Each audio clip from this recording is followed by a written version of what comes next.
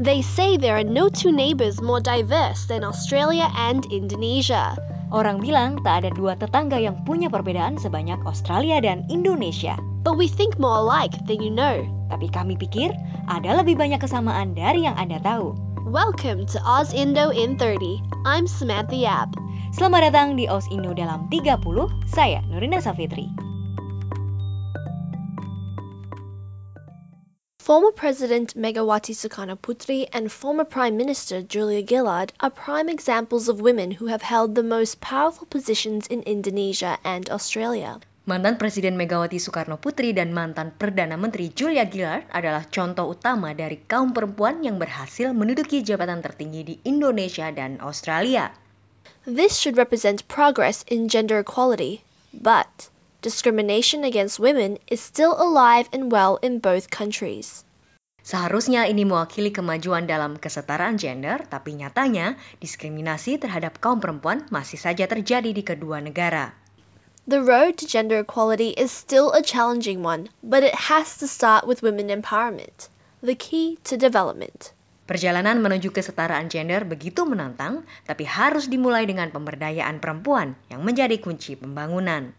In the spirit of 2017 and the Radical Women's March movement, we think it is fitting to begin our series with a discussion about women and power. Merayakan tahun 2017 dan aksi turun ke jalan yang dilakukan para perempuan sedunia, kami merasa diskusi seputar perempuan dan kekuasaan begitu pas untuk memulai serial podcast ini.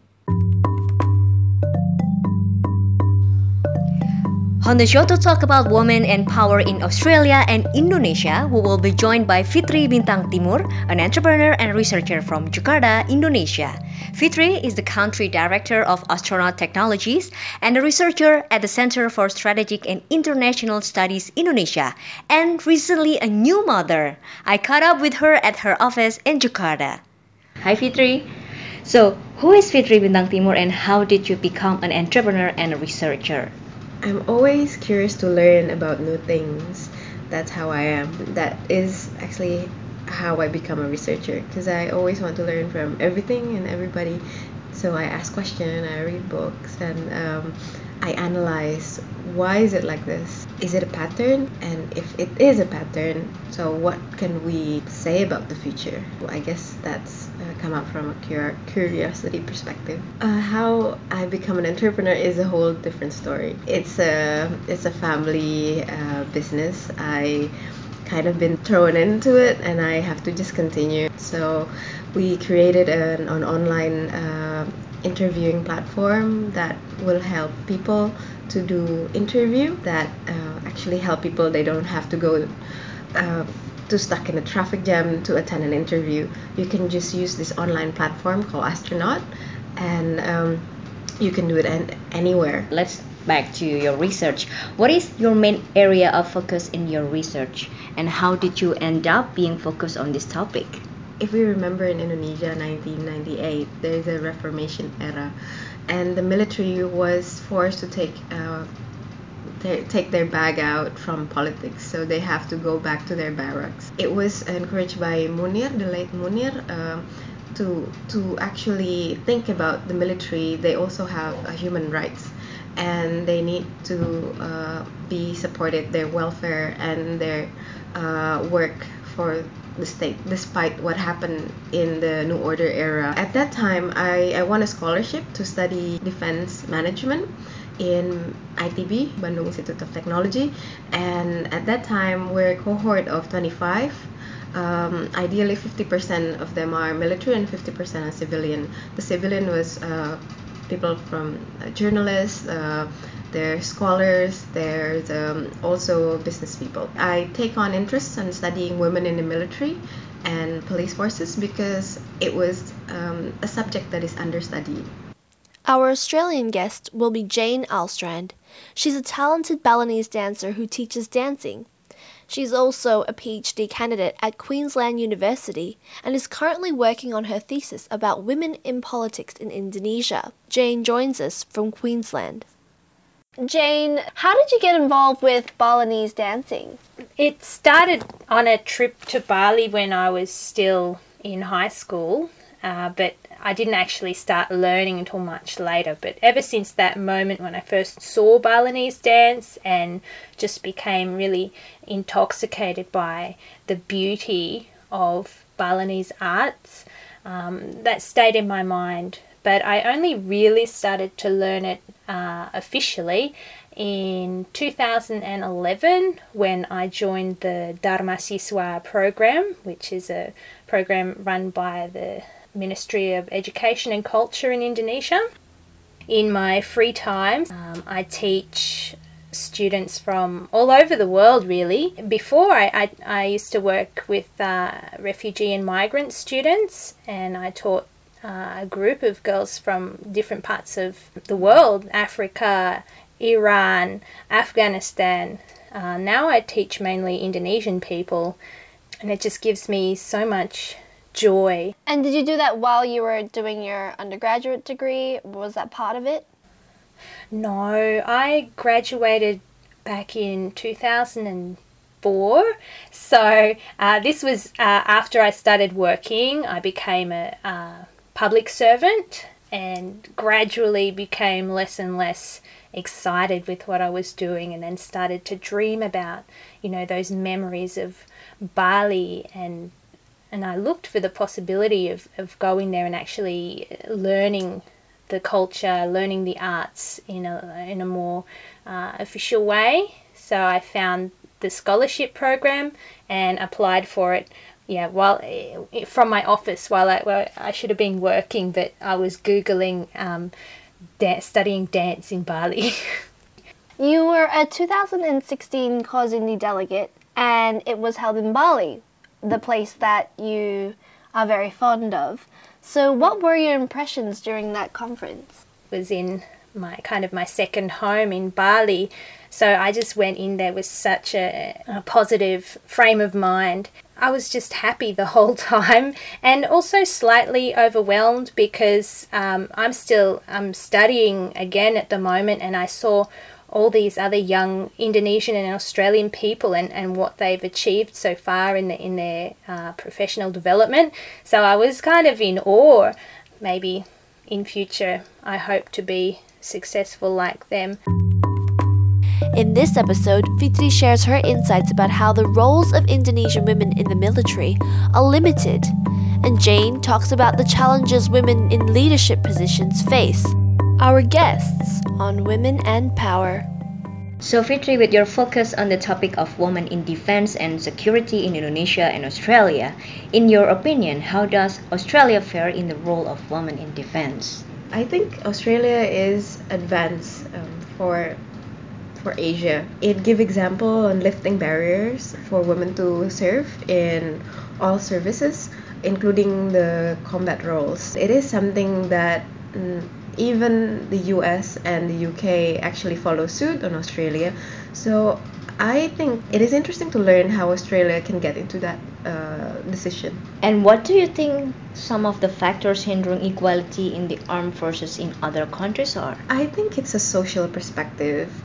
I have discussion with military men from several countries, and they always said, like, we don't have the heart to send women to the battlefield, to deployment, especially in conflict areas. What happened if they get hurt? What happened if they get kidnapped and something bad happened to them?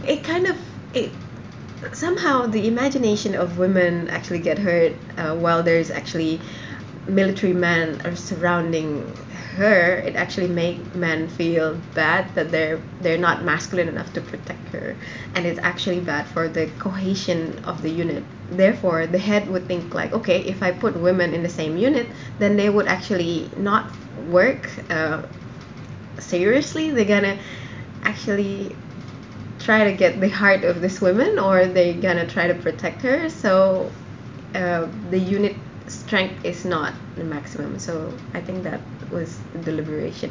And of course there's also issue of like physical strength, because female are being considered as weaker sex compared to men. So it's always that perspective that actually stop the opportunities going for women to be even considered to try the challenges or the entry point tests that actually okay for men to take it.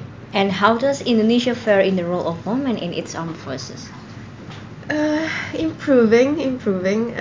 Indonesia start to, because of this globalization, because of Indonesia also deploy peacekeeping forces to the United Nations, they kind of learn, the military personnel and the police personnel actually see what women internationally can do, and it inspires them to actually open up more the opportunity for women. For example, Indonesian women actually allowed to enter the police academy post reformasi around 2000, and then only 2013, so 4 years from now, 4 years ago, Indonesian women are allowed to enter military academy in Magelang.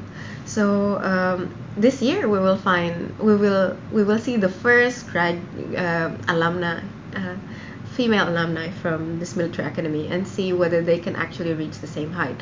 Because if they previously, because they cannot access fair education, the same level of education, they don't get opportunity to get promoted as fast as their male counterpart, and it actually hamper their promotion and actually hamper their excel in rank. And beside that, women are also reluctant to be deployed to conflict area. That's also hamper their career promotion. So I guess with this improvement that women can actually get foreign deployment in peacekeeping, it actually opened up more opportunities for women. However, for women to be able to serve in peacekeeping forces, military women personnel need to have a signed consent form from their husband. Meanwhile, the military men don't need this consent form from their wife. So I think there's a sort of unfairness there. But when I asked the head of the institution at the time, he said like, we need to ask the family permit. What happened if the women actually left their children? Who would take care of them, and who will take care of the husband as well? And yeah, so we need the husband consent, therefore. So yeah, I'm still learning, and I think Indonesia is still learning how to allow their women to actually work in the same way as men do. That sounds like a very complicated situation, Fitri. Okay, next questions. Why does the virginity test still happen today, and what merit actually does the Indonesian authorities see in it? If we read the statement of the head of armed forces and police forces, they clearly think that virginity test is still deemed necessary. When I give a lecture in Indonesia Defense University, and I give my, how do I say, objection of this test, even the student there, especially the military, would say like, oh, we think this is important and you need to do this. Why? Because we don't want to have loose women in the institution. What happened? Because it's a male dominant organization, and if we don't select the women entering, there would be affair or things that we don't want to, the scandal that we don't want to be seen, and it's not going to be good for the name of the institution, and therefore for them, according to them, it's a good how do I say, preventive measurement. Jane, your PhD thesis is about women in politics in a democratic era in Indonesia.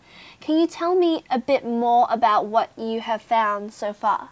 I examined the representation of women during the transition from the SBY, the Susilo Bambang Yudhoyono presidency, to the Jokowi presidency. And one thing I could really see is a kind of anti-elitism and class struggle taking place in Indonesia, and certain women have become symbols. So we have women such as Susi Pujastuti, the Minister of Maritime Affairs and Fisheries, and Tri Risma Harini, the Mayor of Surabaya, and these women have become really icons of grassroots, rakyat, kind of low culture, and this kind of mobilization against the old elite conservative guard. And then on the other hand, we have these old school elite figures such as, I'm sorry, but Ani Yudhoyono.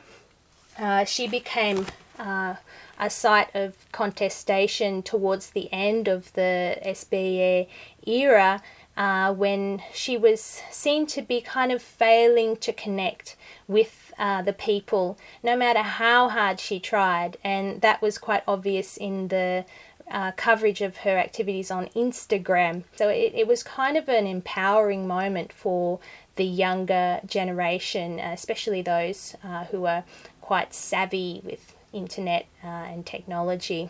Also, women who are quite successful, such as Susi Pujastuti, have certain really down-to-earth character traits, and that's been a really popular a draw card for her to gain popularity. And part of that has to do with her voluntary submission to the higher authority of the president, and that kind of ties back to traditional Javanese culture, which kind of still dominates Indonesian politics, where women are always constantly placed in a subordinate role and men are at the peak of the hierarchy. In what you wrote to me, you mentioned the word galak, that quality, that galakness, I guess. Yes. Could you explain what galak means to our English audience? Galak can mean different things in different contexts, I guess. So galak could be just somebody who has a bad temper. But it seems these days, especially in the field of politics, being galak is quite a good thing, especially when it's connected with two things, that is, showing submission to a higher authority and also self-sacrifice and concern for the well-being of the people. So this galak personality trait, being quick to anger and express emotion quite freely and put people in their place when they see somebody doing the wrong thing, that has been quite a key way of gaining popularity. And we don't only see that in the outsiders such as Bu Susi and Bu Risma, we will also see that in somebody like Ahok. So Ahok is also considered to be a political outsider, coming from an ethnic Chinese background and a really non-elite political background. And he really gets away with this galak personality trait most of the time, as long as he connects it to concern for the people and shows respect for his party and respect for the president and the authority of the constitution. Why do some women in leadership still have to position themselves in a subordinate position? In order to gain acceptance, unfortunately, at this stage, without appearing to be a threat to the social order, women still have to put on this slightly submissive persona. But through that submissive persona, they do gain some leverage by being able to engage in a broader range of behavioural options that would be off limits to traditional members of the elite. On the other hand, people tend to be suspicious when a woman is seen to have too much power and is close to those who are in power. Could you explain why? During the presidential election, where Jokowi was nominated and supported by the PDIP, Megawati was largely portrayed as a puppet master manipulating Jokowi. Based on my research, her gender has a lot to do with it, and that's quite historical. Like I said before, according to traditional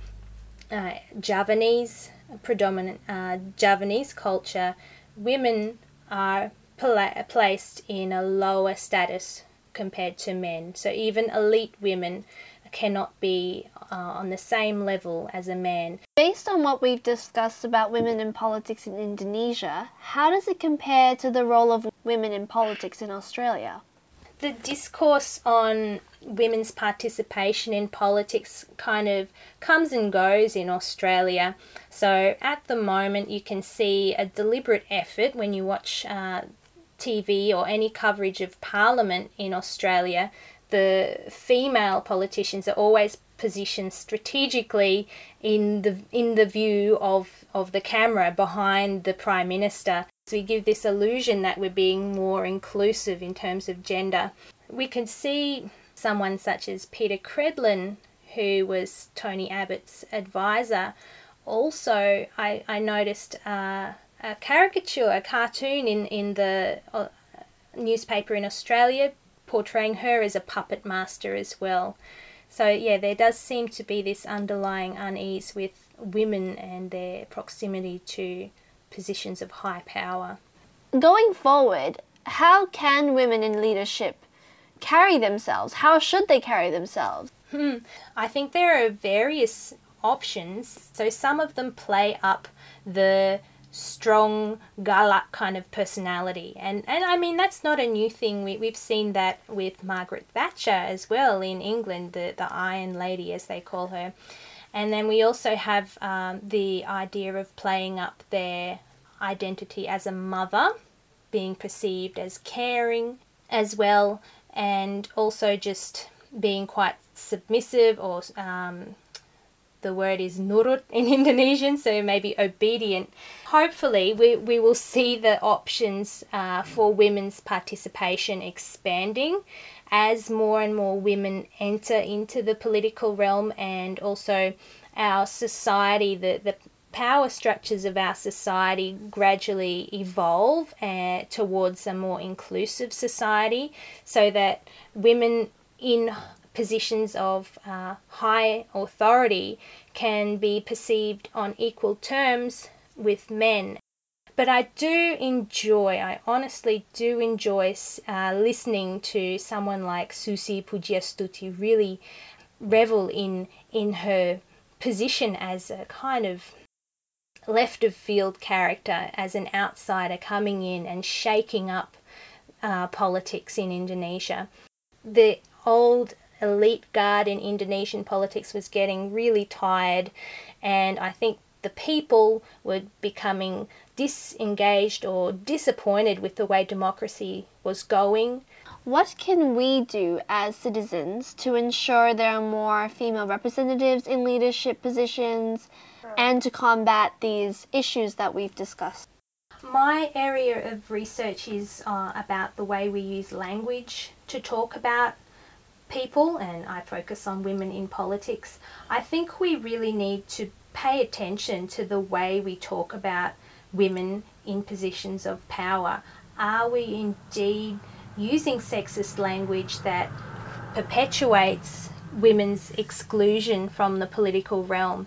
And I think we should also be very careful when we dismiss throwaway remarks, because what we say is a form of social action, and so with our language we reconstitute and reflect power structures and ideological formations in our country. So I think we really need to take a more critical attitude to the way especially the media portrays women, and the way that we repeat what we hear in the media. Yeah, so I'm not going as far to say as it's fake news, but I think it is important to take a critical attitude, but a critical attitude that seeks out inequalities and seeks to redress them. What would you like to see change in the role of women in the world today? I think women are doing a pretty good job, definitely. So I think we need to see more recognition for what women actually do. So I think, when somebody is really distressed or lonely or sad, the person they think of is their mother, the person who raised them and gave birth to them. So women are really actually in quite an honoured position. But on the other hand, constantly, and we see it throughout different cultures around the world, women are kind of denigrated into a lower status role, even though they deserve significant recognition for the contribution they're making to the world, not just as mothers, but also as students and professionals and artists. So I think there needs to be that recognition, and also a more critical attitude when it comes to kind of latent sexism, things like sexist jokes that are easily dismissed because, they're just a joke. But I think we shouldn't be so accepting of those things, and we should just take a more critical eye. We like to wrap up every episode by learning about a fun fact or slang word from our guests.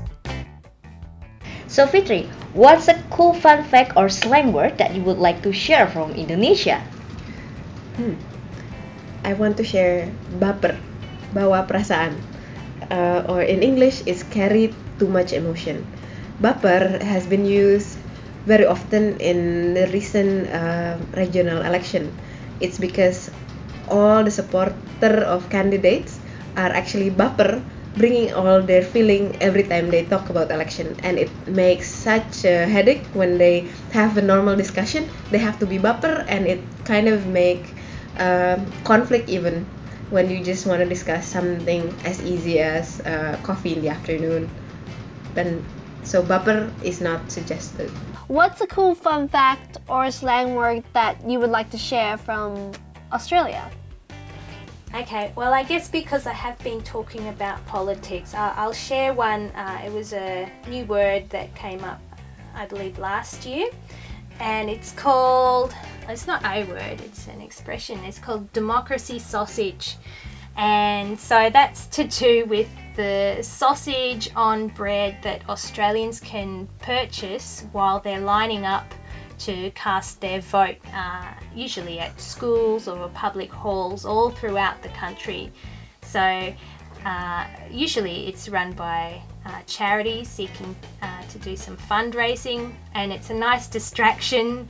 It gives you something to eat while you line up and wait patiently to cast your vote. So everybody last year was talking about the democracy sausage, and I think it became a trending topic on Twitter last year.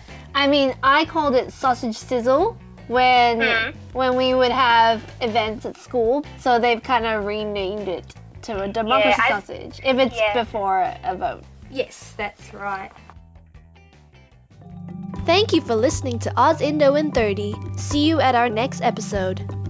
Terima kasih atas perhatian Anda untuk Ausindo dalam 30. Sampai jumpa lagi di episode selanjutnya.